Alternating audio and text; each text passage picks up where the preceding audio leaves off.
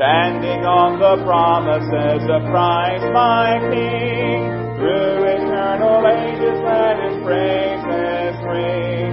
Glory in the highest I will shout and sing, standing on the promises of God. Standing on the promises of God my Savior.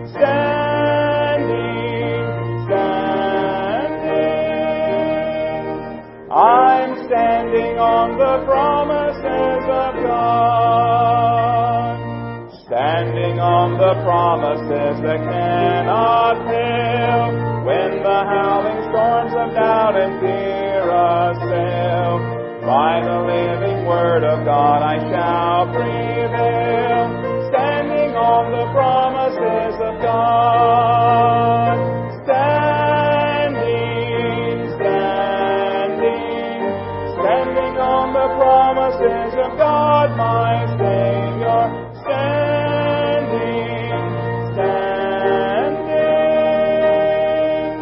I'm standing on the promises of God.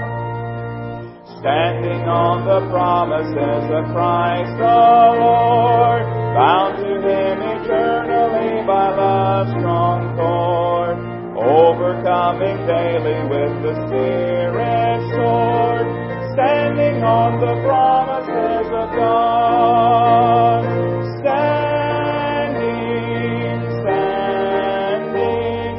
Standing on the promises of God, my Savior.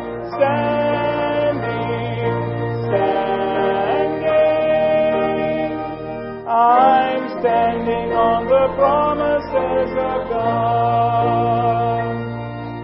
Standing on the promises I cannot call, listening every moment to the Spirit's call, resting in my Savior as my all in all, standing on the promises of God. Standing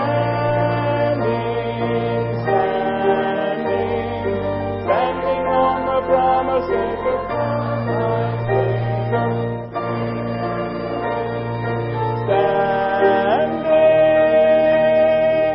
I'm standing on the promises of God.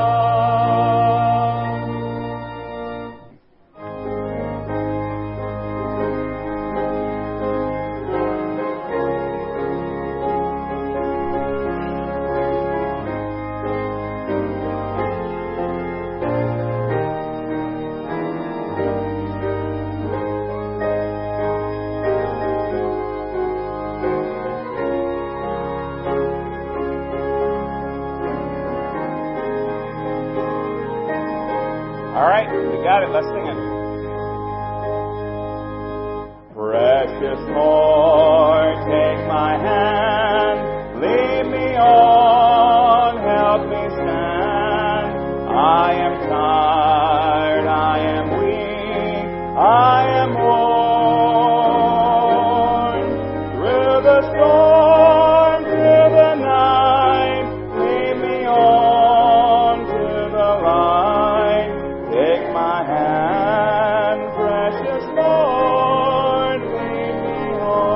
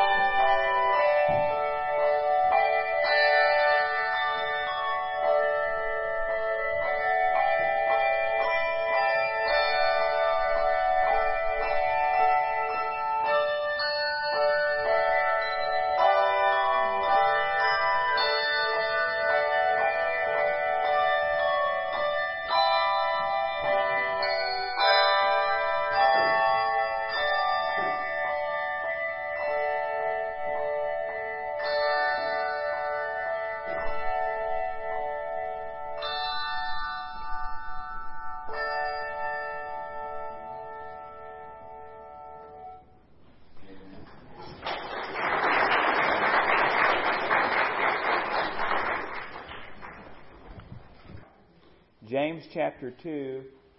And we all struggle with our humanity, don't we?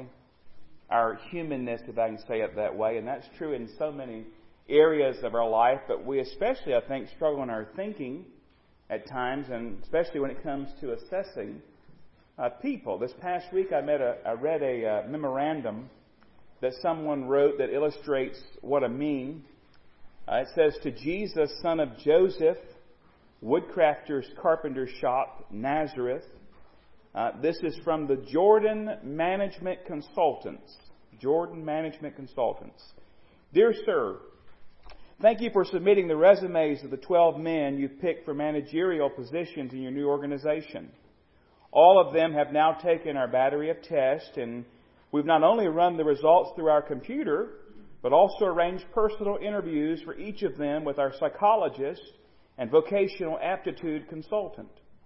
The profiles of all tests are included, and you'll want to study each of them carefully.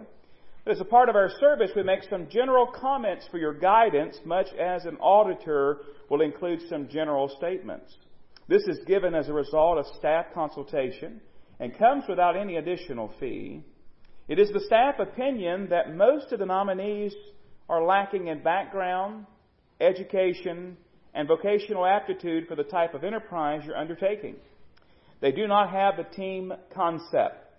We would recommend that you continue your search for persons of experience in managerial ability and proven capability.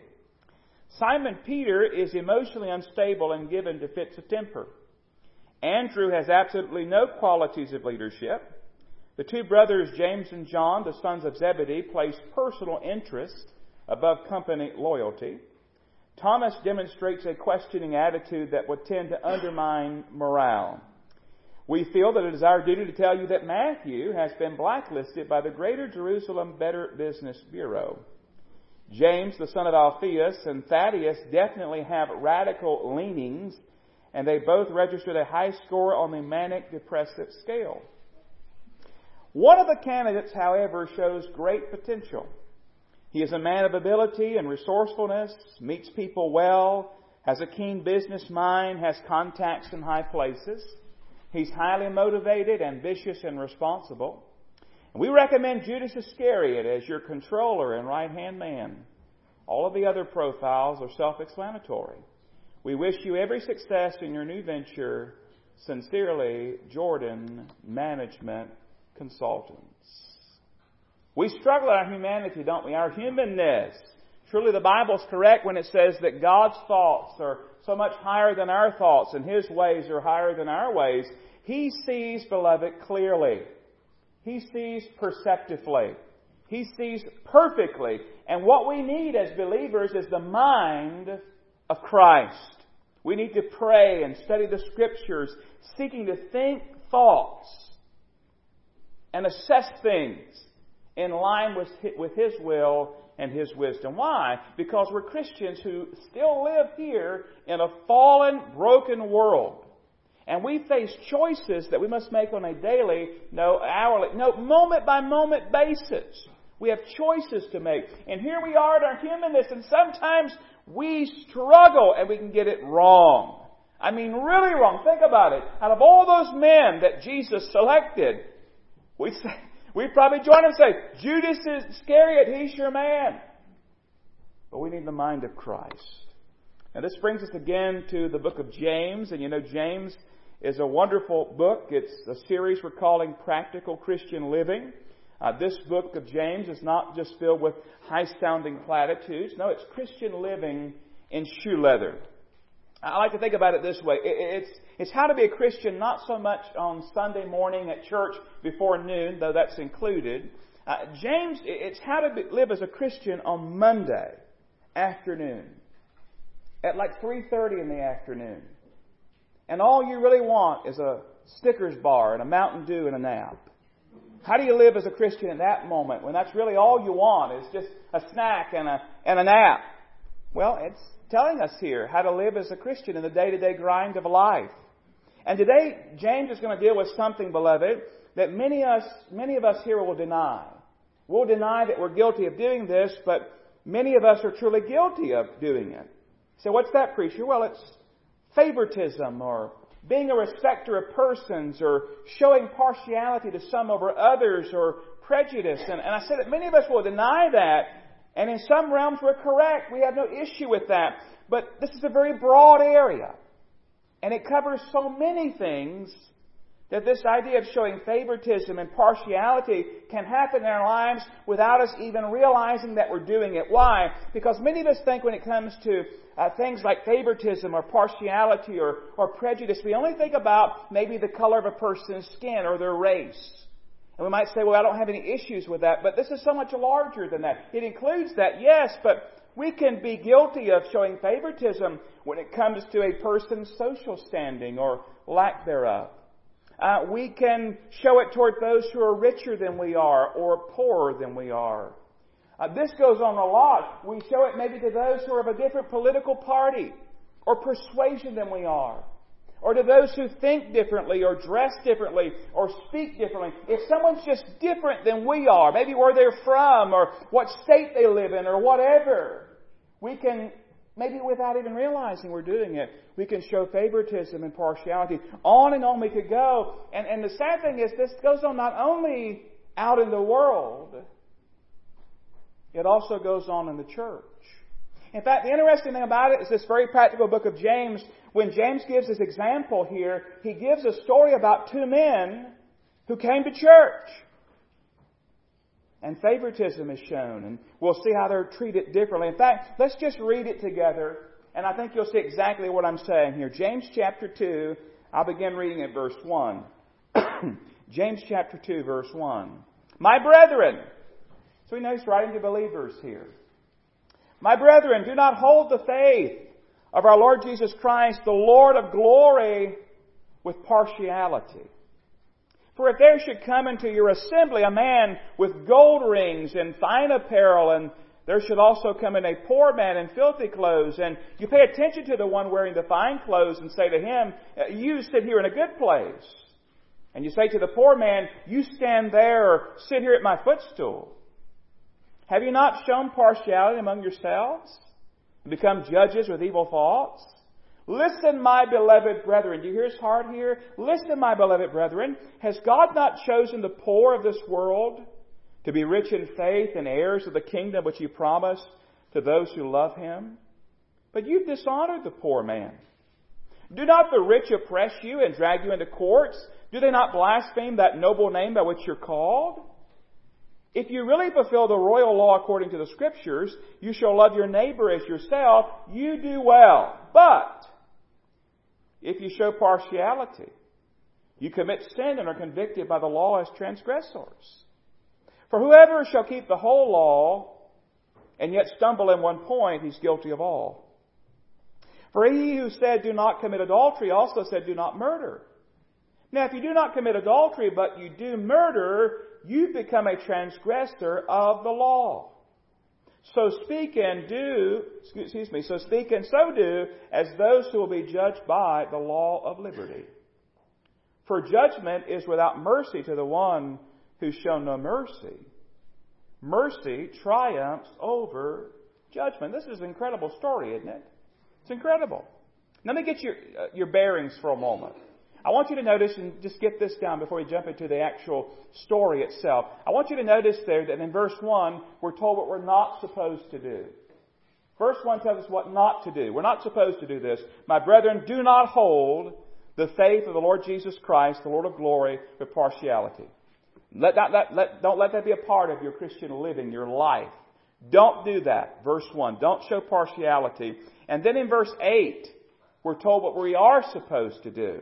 If you really fulfill the royal law according to the Scripture, you shall love your neighbor as yourself. Ye do well. So very simple, right away we know where we are. Don't show partiality. Love your neighbor as yourself. Don't do what verse 1 says. Do what verse 8 says. All right? Everybody's got our bearings now, right? And let's go into the story a little bit more. Let's go a little more deep in the story, this partiality, this favoritism, this prejudice. And I want to notice a couple things with you about it. First of all, notice it was intentional. It was intentional. This was not an accident that happened here. A rich man, so let's think about in our setting here, in our sanctuary, a rich man walks in those doors back there. You can tell he's rich because he's wearing a tailored, beautiful suit of clothes. He's got a Rolex on his wrist. He's got a couple of large golden rings. He looks like money. He smells like money. And the greeters receive him happily, hand him a bulletin, wish him the very best. And then someone standing back there and they hand him off, say, let me help you find a good seat. Now, I really wrestle with this illustration, though, because in our Baptist churches, you would think, well, where would a good seat be?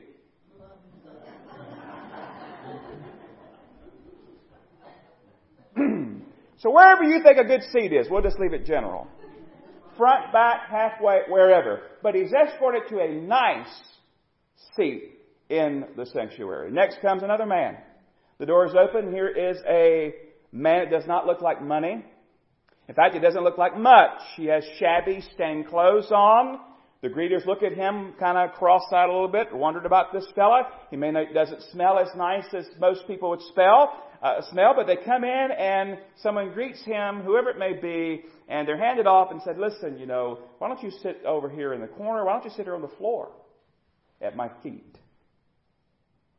Because that's what happens in this story. And you're thinking, well, this would never happen. This could never happen in a church. But it obviously can happen. It obviously has happened at some point as this story is told. Sit at my feet. Now, beloved, all this was done intentionally. It wasn't done accidentally. And I've been thinking about this really hard this past week. Is all favoritism and partiality and prejudice, is it intentional? Is all of it intentional? I mean, here a decision is made. The rich man comes and a decision is made. Poor man comes and a decision is made. An intentional decision. I suppose, and I know we can accidentally offend somebody. Accidentally offend someone. But the more I thought about it, when it comes to prejudice and favoritism and partiality, I think I'm safe in saying, and I'm almost saying all the time, but I'm not going to go that far because somebody may have some thoughts that I haven't thought about. I'm going to say this, the majority of times, it is intentional. Why? Because a choice is made. A choice is made. And we appoint ourselves as judges. But the sad thing is, we're not just in our judgment. In fact, look at what verse 4 says. Have you not shown partiality among yourselves and become what? Judges with evil thoughts. You're an evil judge with evil thoughts. And it is intentional. There's a second thing about this I want you to notice. It was not only intentional, it was also irrational. Verses 5 through 7 shows us this doesn't make any sense. Look at it with me. Listen, my beloved brethren, has God not chosen the poor of this world to be rich in faith and heirs of the kingdom which He promised to those who love Him? But you've dishonored the poor man. He's kind of setting up the divine perspective and the human perspective. God said this, you're doing this. Next part. Do not the rich, verse 6, oppress you and drag you into the courts? Do they not blaspheme that noble name by which you are called? Now listen, we've got to remember that this statement here is not an all-inclusive judgment. What I mean by this is not saying, listen, all poor people are great and all rich people are awful. That's not what it's saying at all. It's not saying that a person who is poor is automatically godly. It's not saying that a person who's rich is automatically ungodly. What James is doing for them here is talking about their time, their culture, their day, and what was true for many of those who were poor and rich. And by the way, I understand in that day they were mostly poor. Not as many rich. And not like in our day, those who are in between. You were pretty much either poor or rich. And he shows them some truth. And he was reminding them of the truth about someone who's in Jesus Christ. You see, it kind of sets up the human and divine perspective. A poor person walked into that assembly and what they say, listen, you're poor, you sit at my feet. That's a human perspective. That's a human assessment. It's a sinful, evil thing. But God says to us in His Word here, listen, verse 5, has God not chosen the poor of this world to be rich in faith and heirs of the kingdom which He promised to those who love Him. In other words, listen, you're treating that man or woman who's poor physically like a pauper. But in reality, because they have Jesus Christ, they are a prince. They're rich in faith. And you're wrong in the way you're treating them. And then he brings up the rich person. And he reminds them that many of the rich back in that day apparently are those who abused those who followed the Lord Jesus Christ. And what do? They invited them into the assembly. They said, listen, here's a great seat. Sit here. But in reality, he says what? These are the people that oftentimes will drag you into court. These are the ones who will blaspheme the name of Jesus whom you love. He's saying, listen, men and women, what you're doing in showing this partiality, it's irrational. Now remember, don't get confused.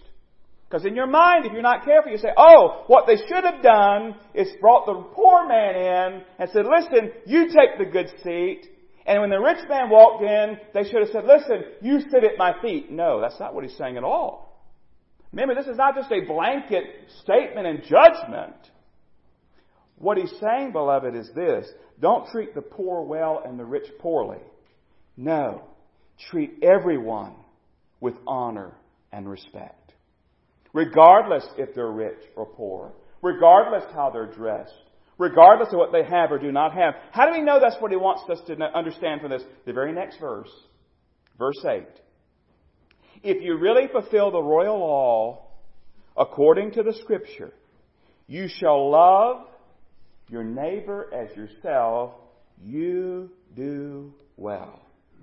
In other words, it's not our position, not our job to sit back and make these assessments and say, well, you're worthy of a good seat, you're worthy of a horrible seat. No, he says, listen, treat everyone with honor and respect. And can I just add something for a moment?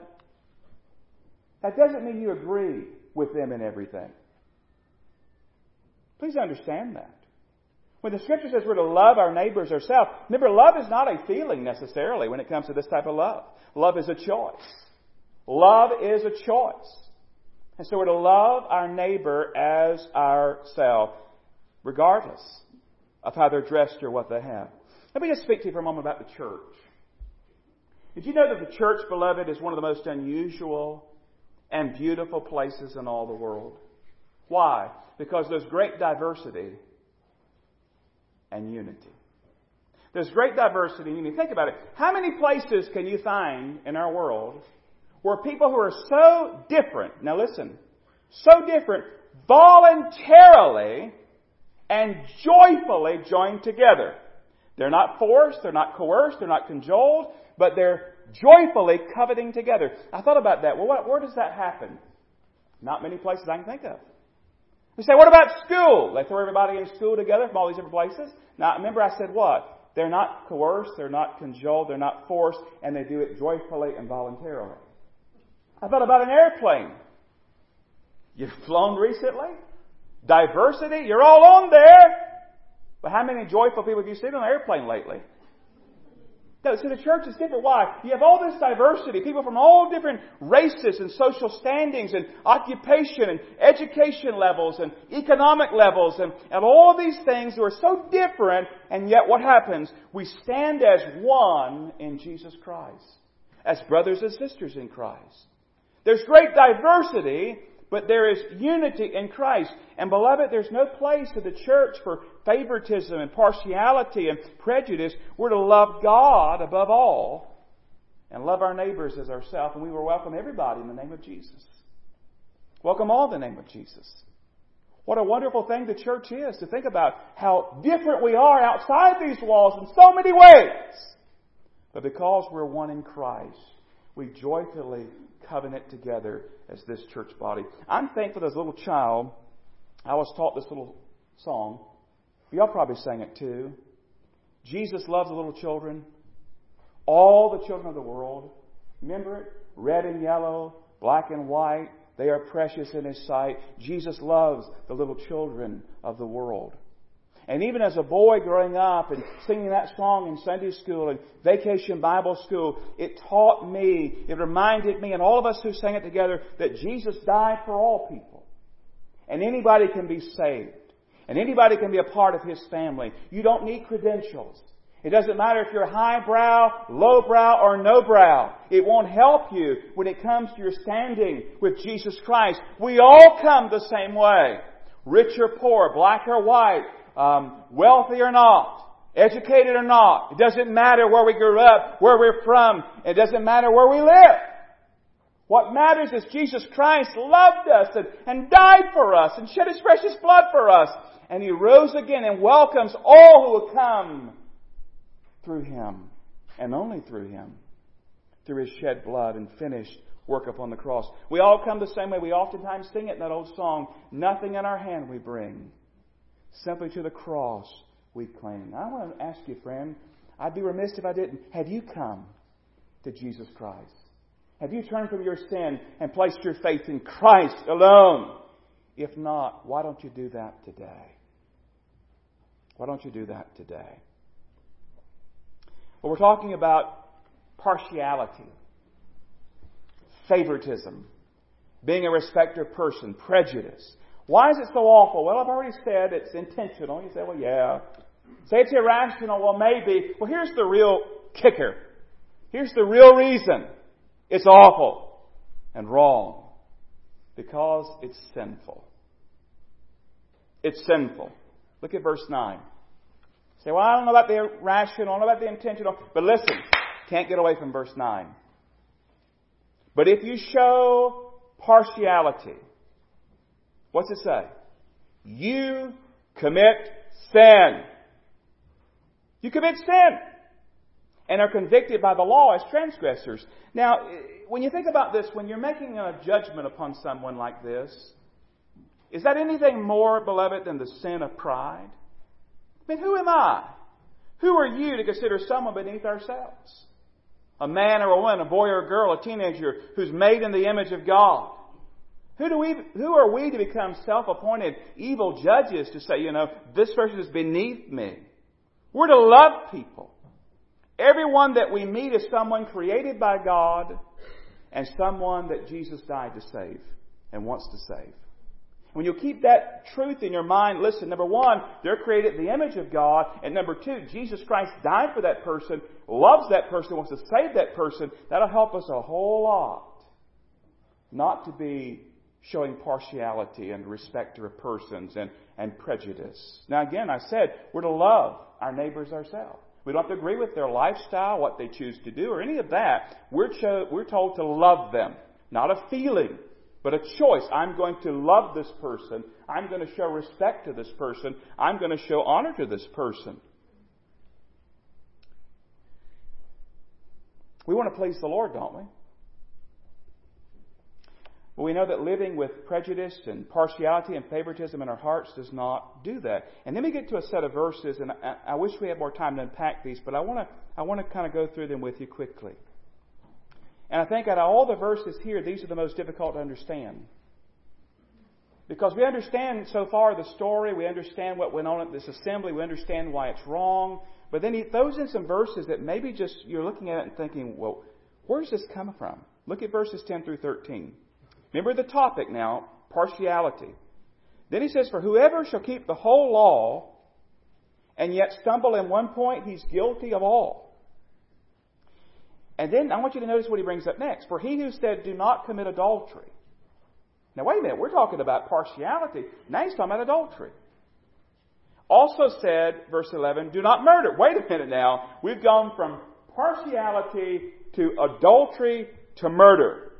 Then he says this, now if you do not commit adultery, but you do murder, you become a transgressor of the law. So speak and so do as those who will be judged by the law of liberty, for judgment is without mercy to the one who has shown no mercy. Mercy triumphs over judgment. Now, let me just unpack some of that for you real quickly. Number one, how does one sin make us guilty of all? That just doesn't seem to make much sense from our human point of view, right? Well, again, we struggle in our humanity, don't we? In our human thinking. We've got to remember when it comes to the law of God, it is a unit. It is a package. It's not pieces. Somewhere I read it, explained it, helped me so much. It's like a window. Can you get a picture of a window in your mind? I really wanted to bring a window today and do this, but I thought it's not a good idea. But picture a window in your mind. Now, you have a window pane before you. Don't get any ideas, by the way, of what I'm about to tell you. Let's say you have a hammer in your hand. And you say, I'm just going to hit this window right here in this corner, right here, with this hammer. And you rear back and you hit the window with the hammer. Just in that one little spot, what happens to the window? It breaks. Depending on what kind of window, old-timey window, you might slice yourself to death. The new safety kind, it might just crumble in a million pieces. But the whole idea is this. When you hit it with the hammer just in that one little spot, you've broken it all. It's kind of a picture of what happens when we choose to disobey God. Because God's law is not just little pieces. It's a unit. It's a package. It's a totality. And when we break one, we've broken it all. John MacArthur said it this way about being guilty of all. Not in the sense of having violated every command. Because even it says here, right, you don't commit adultery, but you murder. You didn't do both. But it's the sense of being guilty of all in the sense of having violated the law's unity. That one transgression, that one sin makes fulfilling the most basic command. Love God and love your neighbor impossible. Because you are a transgressor now of the law. You've broken the law. He says, listen, you can't just say, well, it doesn't matter. It does matter. Because you can do everything else that you want to do and say, I don't do any of that stuff. But if you show partiality, you're a transgressor. You're guilty. You're guilty of all. Then in verse 12, I'm going to walk you through it fast here. James encourages them and us to live like Christians in our relationships with other people. Look at verse 12. So speak, talking, and do as those who be judged by the law of liberty. What in the world is the law of liberty? We know the law of Moses. What's the law of liberty? Well, the law of liberty, beloved, is the gospel of the Lord Jesus Christ. And the gospel of the Lord Jesus Christ has set us free. It's the law of liberty. What does it set us free from? What does the gospel free us from? It frees us from our sin, doesn't it? And hell, and condemnation, and judgment. Because Christ kept the law of Moses, He kept the law perfectly, we have His righteousness now. And so it set us free, not only from sin and hell and all those things, but it also sets us free in another way. You know how it sets us free? It sets us free to live out the commandments of God, not out of fear, but out of love for God. So why don't we show partiality? Because we love God.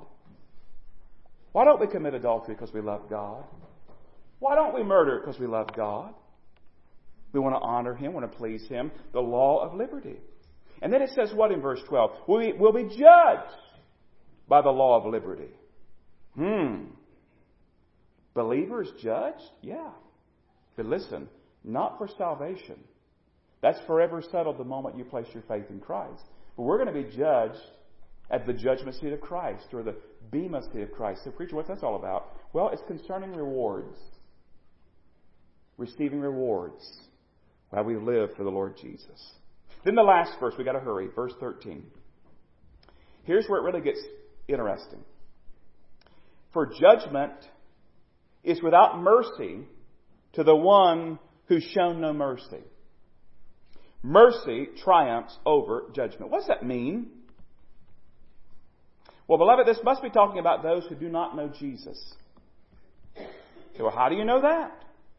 Well, look at what it says again. For judgment is without mercy to the one who's shown no mercy. Can I just say to you, beloved, that if someone shows no mercy toward other people, they've never experienced the mercy of God in their life in the first place. If they show no mercy, you ever met anybody like that? I don't show any mercy. I don't forgive. Then you've never been forgiven. And you've never truly experienced the mercy of God. Why, beloved? Because when we realize what God has done for us, it says mercy triumphs over judgment. That's what God did in our lives. What did He do? His mercy. He sent His Son, the Lord Jesus, to die for us. It's triumphed over the judgment that was our due. Mercy, the mercy of God's triumphed over our judgment. Why? Because He laid our judgment upon Jesus. And as one preacher noted, beloved, the mercy we show testifies to our saving faith in Jesus Christ. We live a merciful life, a gracious, kind, loving life. It shows that we have experienced that kind of mercy ourselves. We've been forgiven much, and so we forgive. We've been loved much, so we love. We've been extended mercy, so we show mercy. And beloved, here's the thing about it. If you cannot do that, if you cannot show mercy to somebody, you better check and make sure that you've received His mercy. Because when we've received His mercy and really understand it, it's reflected in the way we live. The lesson here is simple. It's clear. Just put it in one sentence. There's no place for prejudice in the life of a Christian. There's no place for it. We're not to show partiality. We're not to show favoritism. We're not to show respect to persons. We're to love our neighbors as ourselves. And we've been freed to do that through the law of liberty, the gospel. And now we can love as He loves. And show mercy as we've been shown mercy. And grace as we've been graced. Father, thank You for these lessons that You've laid out before us here today. Search us, Holy Spirit, and show us any area of our life where we're guilty of showing partiality. Help us, Lord, to lay our lives open before You and be honest. And Father, if You point out areas, may we confess and repent. Help us, Lord, to have Your mind, to realize that these others around us, they've been created in Your image. And Jesus Christ died for them and wants to save them. Your word says that You're not willing that any should perish, but all should come to repentance. So help us to be merciful, gracious, kind, and loving. Help us to fulfill the royal law to love You above all and love our neighbor as ourselves. Lord, tear down the pride in our life that would keep us just for a moment resisting Your working in our lives. And Father, if anybody here has never received Christ, may Your Holy Spirit draw them to Yourself even throughout this invitation, I pray. And may they repent of their sin and place their faith in Christ. And we ask this in Jesus' name. Amen. I don't know what God is saying to your heart today, but I just encourage you to respond in faith. If you need to be saved, we'd love to help you with that. If you want to come and pray about something, we'd love to help you. If you want, just let us know. If you want to come pray on your own, that's fine too. But He is Lord, He is King, He has spoken. May we respond. 490 is our closing hymn. King of my life, I crown Thee now. Thine shall the glory be, lest I forget Thy thorn-crowned brow. Lead me to Calvary. I'm here to help if I can and pray with you. But let's stand together. 490, you respond as God leads you. Lead me to Calvary. Let's stand and sing 490.